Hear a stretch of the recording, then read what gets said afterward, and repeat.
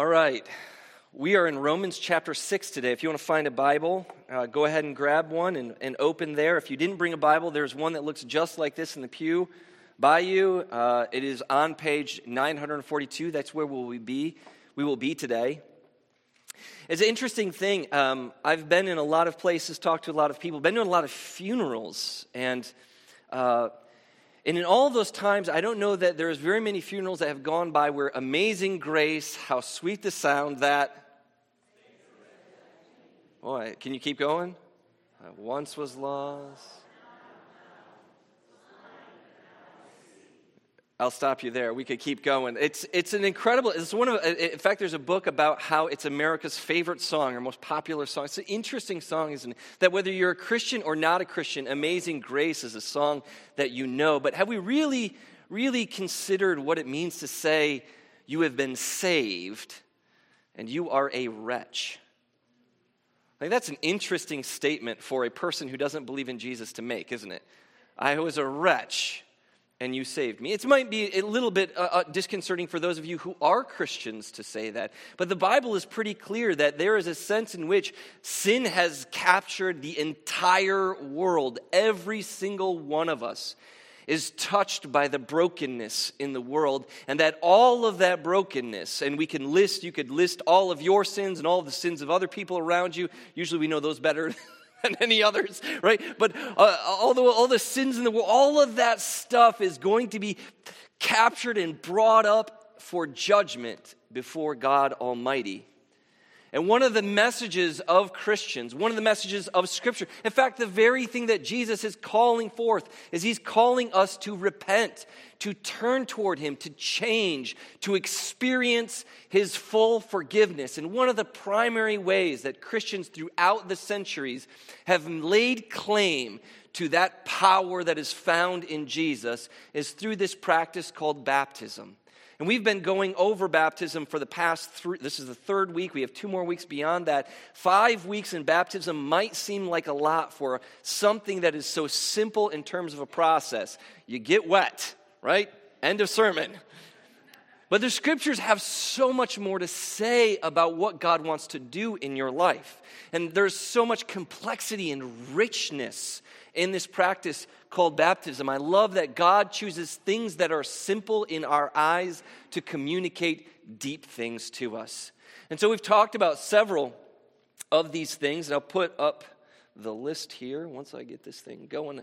We talked about the missional component of baptism, and we use Jesus to talk about it. Jesus goes into the water and he comes back up again, not because he has sins that he needs to repent of, not because he needs to turn himself towards God, but because the mission of his life prior to this was devoted to his family, to being a carpenter, being a good Jew, those kinds of things. But now through baptism he has a new experience, a new mission in life. Now his mission is directed toward declaring the greatness of God, declaring the coming of God, declaring the kingdom of God. This brings forward salvific, which is just a fun word to say. That's just fun. Salvific implications of baptism, that there's a sense in which we are forgiven of our sins through this process called baptism. Let me throw up a verse that we talked about last week. This is kind of a little bit long, I know, but hopefully it's visible to you. Colossians chapter 2 highlights this. It says, when you were buried in baptism, in which you were raised up through your allegiance to the power of God who raised him from the dead, you were dying. This is kind of a plural, y'all. Y'all were dying in y'all's trespasses and the uncircumcision of your flesh. But y'all with him are made alive, as he graciously forgives all of your trespasses, erasing the decree of your debt which were against you, lifting it up and nailing it to the cross. Right? That's all good news. We see in this connection, or in this text, then the connection between baptism as this kind of burial and resurrection moment that creates a freedom from sin. So that we can say with Titus, we are saved through the washing of rebirth, the renewal of the Holy Spirit, so that we might be heirs of eternal life. Thus we see in baptism that all of the victories that Jesus had in his crucifixion, his death, his burial, his resurrection, all of his victories over the devil, over sin, over death, all of those victories are now imputed, given to us.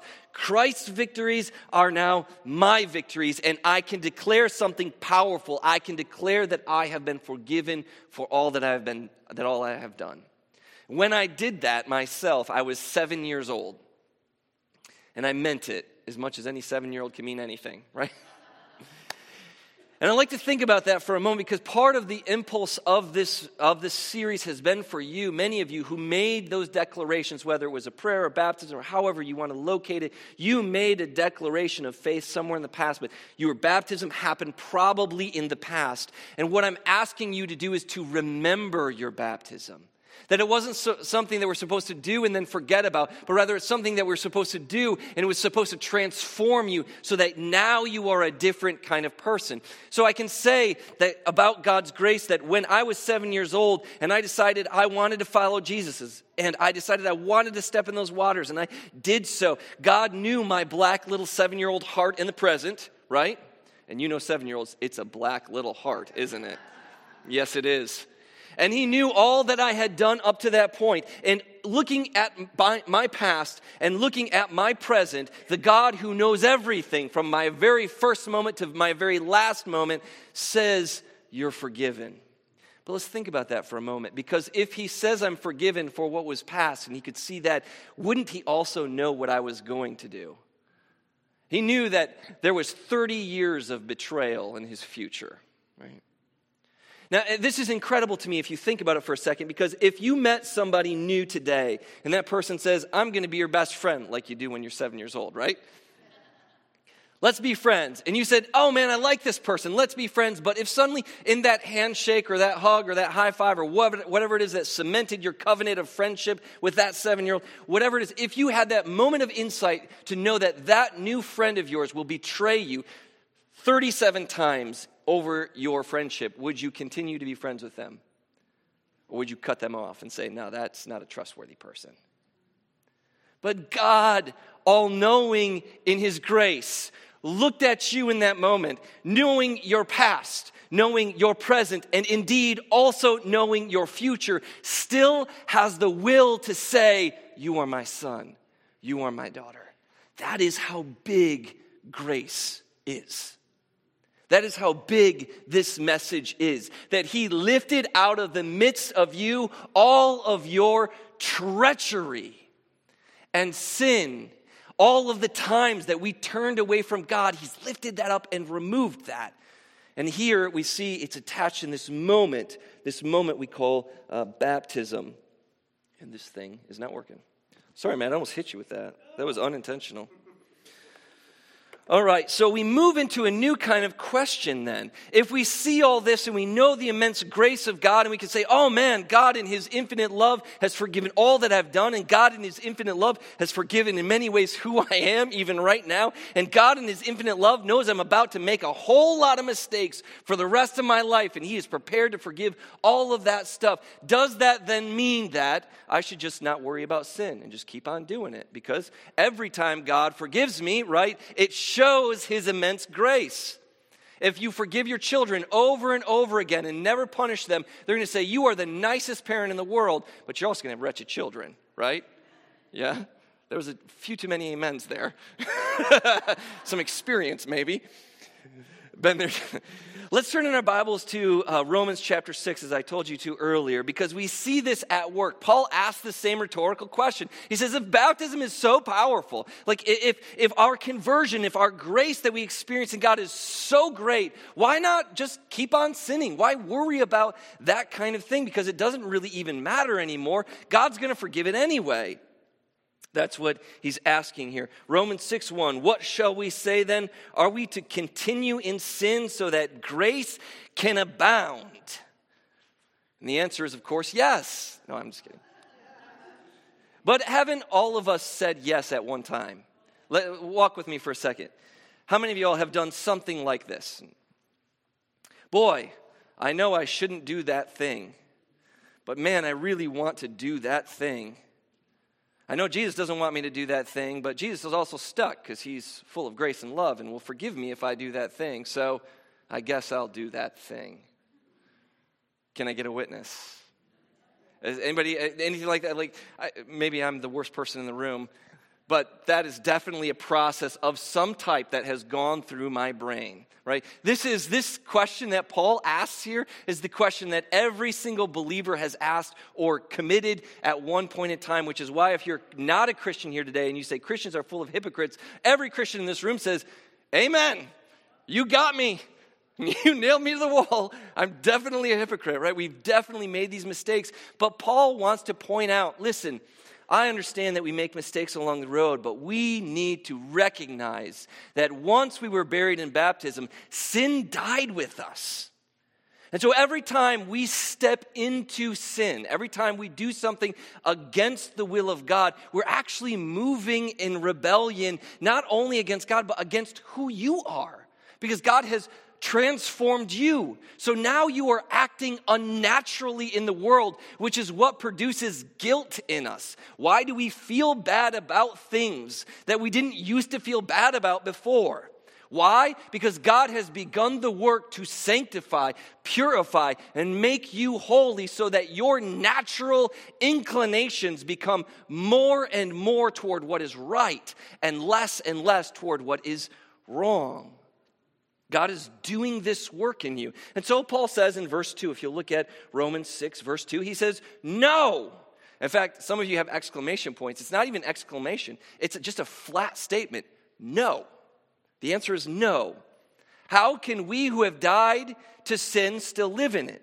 Don't you know that we who have been baptized into Christ Jesus were baptized into his death?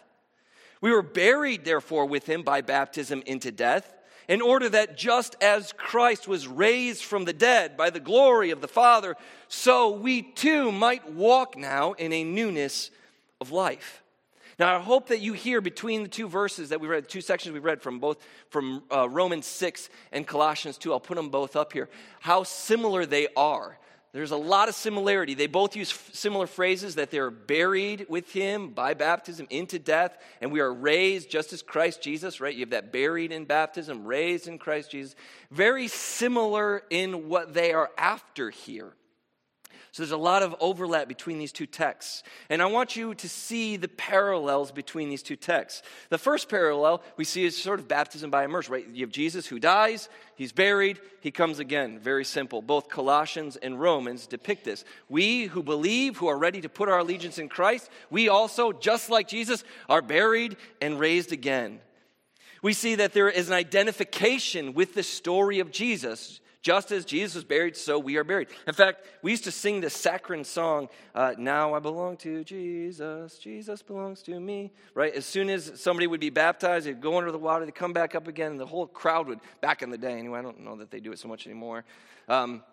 I'm back there, so I don't know what y'all do out here, actually. I have no idea what happens. But anyway, that person would come up from the water and be like, now you're a Christian. Like, now you belong to Jesus. The whole congregation would declare in song a moment of identification. You now have a new Lord. You now belong to somebody new. You now have a new forgiveness. You now have a new freedom, not just by identifying with Jesus, but also by participating with Jesus. We are buried and die to sin. We rise up to a newness of life. And I hope you see that there's a little bit of a difference between Colossians and Romans in that Colossians focuses on the past, the freedom from our sin, the freedom from death, the freedom from the power of Satan, who is no longer our Lord and Master. But now we are directed by Romans focusing on a new way of life. That new way of life that is formed after Christ's likeness, so that both of these great graces are activated in this practice we call baptism. He continues on in verses 5 and 6, if you want to check those out here with me. Verses 5 and 6. For if we have been united with him in a death like his, we shall certainly be united with him in a resurrection like his. We know that the old self, our old self, was crucified with him in order that the body of sin might be brought to nothing, so that we would no longer be enslaved to sin. Notice all the united language that he uses there. United, united. We're united in death. We're united in life. This is participation language. This is language that is big, right? Because we ask the question, what is the Christian life all about? Is it really just about us being good little boys and girls and not doing anything wrong, right? Is it all about just me getting to heaven and not going to hell? Like, what is the Christian life all about? I dig the way Paul puts it in Philippians 3. When Paul, he's kind of going on and he gets to this moment where it feels like he explodes with his own revelation. He says, I want to know Christ. Yes, to know the power of his resurrection, to participate in his sufferings, that I might become like him in his death and somehow attain the resurrection of the dead. Which is to say that the goal of the Christian life is to merge our lives onto the life of God. Isn't that what Paul is saying? Paul says, I want to know Jesus Christ. So how am I going to go about knowing Jesus Christ? I'll go about knowing Jesus Christ by participating. I will suffer as he suffered. I will love as he loves. I will move as he moves. I will act as he acts. I will mold my own life and lay it on top of his, so that what Jesus does, I do, so that in my participation with him, I begin to walk in that newness of life that he has now opened up and revealed to me. Paul says, I want to know Christ. How am I going to know Christ? Well, I'm going to begin asking the question, how would Jesus respond to this? How would Jesus act like this? How, every time that we move in love, right, we begin to move in Jesus and participate in the gospel, so that we do this every day, that when someone is cruel or unkind or a jerk or takes advantage of you, we begin to act as Jesus would act, not as we would act, because we have a new disposition. We are becoming like him, and I dig this because this is so much bigger than just going to heaven. It is so much bigger than just being a good person. It says that God wants to fold you into his very life, that God who made you in his image is now making it possible for you to bear out his image. We call this union with God. God wants so much more than obedience. God wants participants. And that's crazy, because y'all are terrible participants. So am I, right? That takes us all the way back, doesn't it? Grace kind of constantly pushes us to look back. So we look back and say, that takes us back to, the baptism piece where I was forgiven of my sins. And that includes this moment now. And God's grace is now calling me forward. And this is really quite scandalous about the Bible. If I can draw just a modern parallel, because we hear a lot about Islam today. Very large religion, important, big.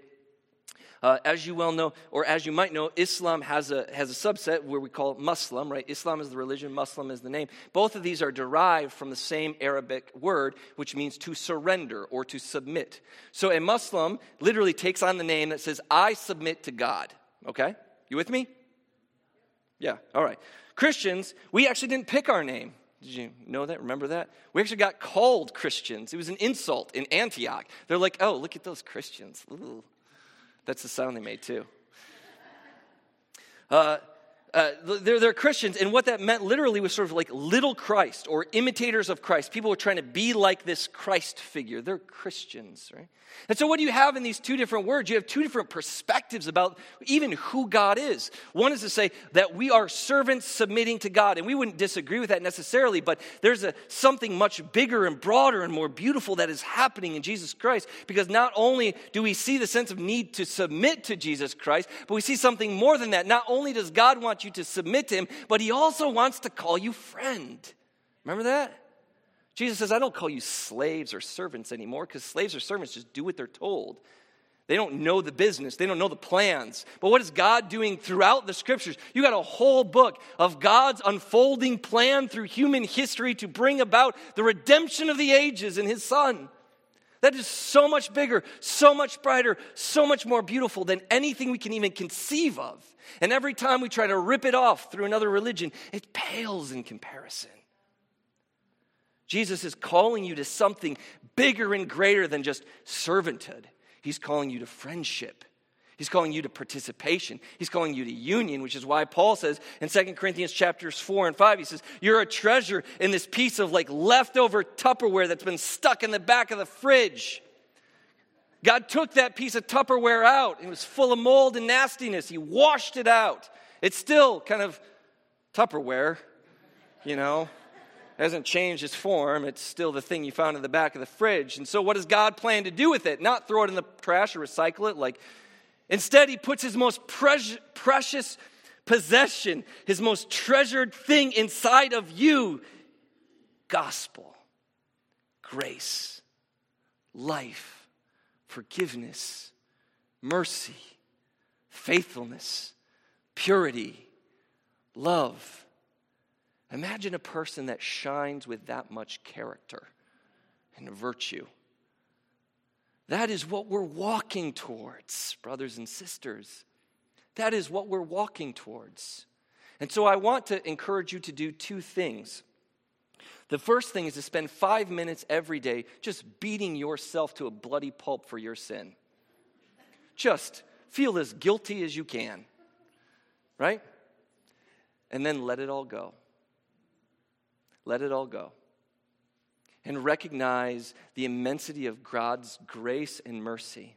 And say to yourself, that thing that I did that I shouldn't have done, that I knew God was going to forgive me for, yeah, I was right, he's going to forgive me for. But what am I going to do tomorrow? I'm not going back.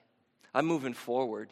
I'm cutting off those things that have held me back. I'm cutting off those things that are pulling me down. I'm cutting off those things that I feel regret for and shame for. I'm going to let those things go. And instead of holding on to those things, I'm going to move forward in the freedom of Christ and walk in the newness of life. I want to know Christ. And so I'm going to fix my eyes on him. I want to know Christ, so I'm going to participate in his sufferings. And when someone treats me like garbage, I'm going to think to myself, oh, that's right, I'm carrying a cross. People treat people like garbage when they carry crosses, right? We're going to begin to think of how this new life is enacted in every moment of every day. So that when you're out on your week, you become the person who shines with character. That people look at you and say, man, that's a different kind of person. That guy or that gal, they're weird. Because in verse 8, verse 8. Now, if we have died with Christ, we will believe that we will also live with him. We know that Christ, being raised from the dead, will never die again. Death has no dominion over him. For the death he died to sin once for all, but the life he lives toward God. And so too with us, right? So you also must consider yourselves dead to sin, but alive to God in Christ. So let not sin reign in your mortal bodies to make you obey its passions. Do not present your members to sin as instruments of unrighteousness, but present yourselves to God as those who have been brought from death to life, and your members to God as instruments of righteousness. For sin will have no dominion over you, since you are not under the law, but you are under grace.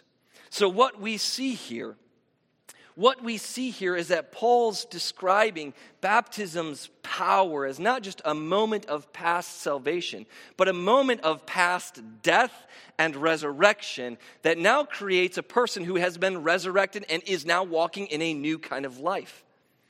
And as I say to you, I think we need to spend 5 minutes a day just kind of recognizing, reckoning with, getting right with God because of what we have done, letting that go and beginning to walk in that newness of life and saying, okay, I felt defeat yesterday. How can I walk in victory today? What changes do I need to make? What do I need to stop listening to? What do I need to stop watching? Where do I need to stop going? Those kinds of questions that we begin to ask ourselves when we look at something shameful and we decide we want to move forward. But one of the things we also have to recognize is that this takes time. It takes time. That God began a work when I was 7 years old, and he's only begun it at 37, right? That there is so much more that I have to work on, and so much more that I have to perfect, and so much more I have to get better at. There's so much that God wants to do. It will take a lifetime. In fact, I've become convinced that this is why eternity exists, because it will take eternity to reach perfection. And so God he has built into our existence hope for eternal life made possible in the life, death, and resurrection of Jesus Christ so that we can enter into that life and experience his perfection as he begins to work and mold and chip away at us. There are too many Christians in this room right now who are beating themselves up about sins in the past that God has washed away, but also who continue to beat themselves up because they aren't getting far enough along. And what I want to say to you is being a Christian is a lot like surgery. Yeah, that was not a great way to start, was it? Because that kind of stinks. But as a metaphor, let's just roll with it for a second. Because what happens in surgery, what happens when you go into the doctor's office, you make a choice. You're like, I'm going to go to the doctor. I'm going to get checked out. I'm going to maybe fast and not eat or whatever it is whatever procedure has to happen. But once you get into the hospital, you're kind of like, well, I just sit here until they put me out, right? And then I wake up. And it's all done by God, right? There's so much of this that is done by God that we have no power over. Most of what we do is that 5% of walking towards God and saying, God, I am just barely making it. Do something with this mess. Anybody? Do something with this mess. And what I want to tell you as somebody who has walked a little bit of this way, would just say that God doesn't move at our pace. He moves slow. That habits and sins and things that abide in us are usually really deep. And God chips away at it over the years. And what you need to have is some grace for yourself. You need to have some mercy on yourself too. Because God is working on those things, right? There is a point in which we are participating with God's grace. We are stepping out and saying, God, do something with this mess. And God steps in and says, okay, let me get to work. Which tells us again, how immense is God's grace? How big is it that he's willing to have patience with us for years and years as we work on perhaps even the same sin? Perhaps some of you today are dealing with the same sin you've been dealing with for a decade, and you only feel like you've taken a baby step forward. Man, that baby step is victory. That baby step is victory. Now it's time for another baby step. All right? Are you with me? Do you see how these two things sort of weave together? God calls us to participate. He doesn't say you can just sit it out, I'm going to do it all. No, he says you need to take a step toward me and I'll do the rest, right? You got the 5, I've got the 95. That's the immensity of God's grace, but don't you dare forget that 5%. Because Paul's warning here is that you can take grace for granted. And that is sort of like you can take grace for granted, but eventually you're going to kind of walk off that cliff. You know what I'm saying? Like there is an end to the grace. And so Paul is saying, do we continue in sin? No, we can't continue in sin. You've died to sin. You are a new resurrected entity. You are brand new. And so because you have been made new in Jesus Christ, you can't go back to the old ways. It's unnatural. It's unsafe. It will lead you back to where you were. And the judgment of God will fall upon you whether you got wet or not. Because what we learn is that it's not the water, it's the conscience. And so God makes a call to us through the scriptures that we are to recognize his mercy, his grace, and we are to respond to it. We want to know Christ. And if we want to know Christ, then we must participate with Christ. I love the way that Hebrews kind of holds both of those things in tension. It holds our participation and it holds God's grace. It holds them kind of together and pulls them together. But I'm drawn to this verse as we think about and remember our baptism, thinking back to how God has forgiven us from all our sins, but also thinking forward to now, remembering our baptism, remembering God's grace. What is it now for me to take a step in a newness of life? What does that look like for you this week? What does that look like for you this week to take the next step? Because the Holy Spirit bears witness and says, I will make a covenant with them after those days, declares the Lord, and I will put my law on their hearts and I will write it on their minds, and I will remember their sins and their lawless deeds no more. But where there is forgiveness of sins, there's no longer any offerings for sin, so don't take grace for granted.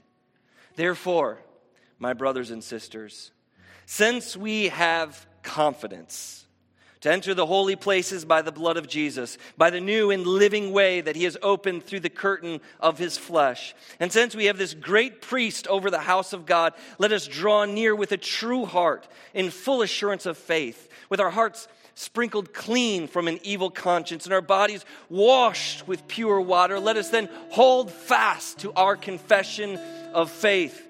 And let us consider how to stir one another up to love and good deeds, not neglecting to meet together, but drawing together as much as we can and encouraging one another, all the more as we see the day drawing near. That is the call to the Christian people. What is your next step as you draw near and remembering your baptism? Let's stand and sing this song.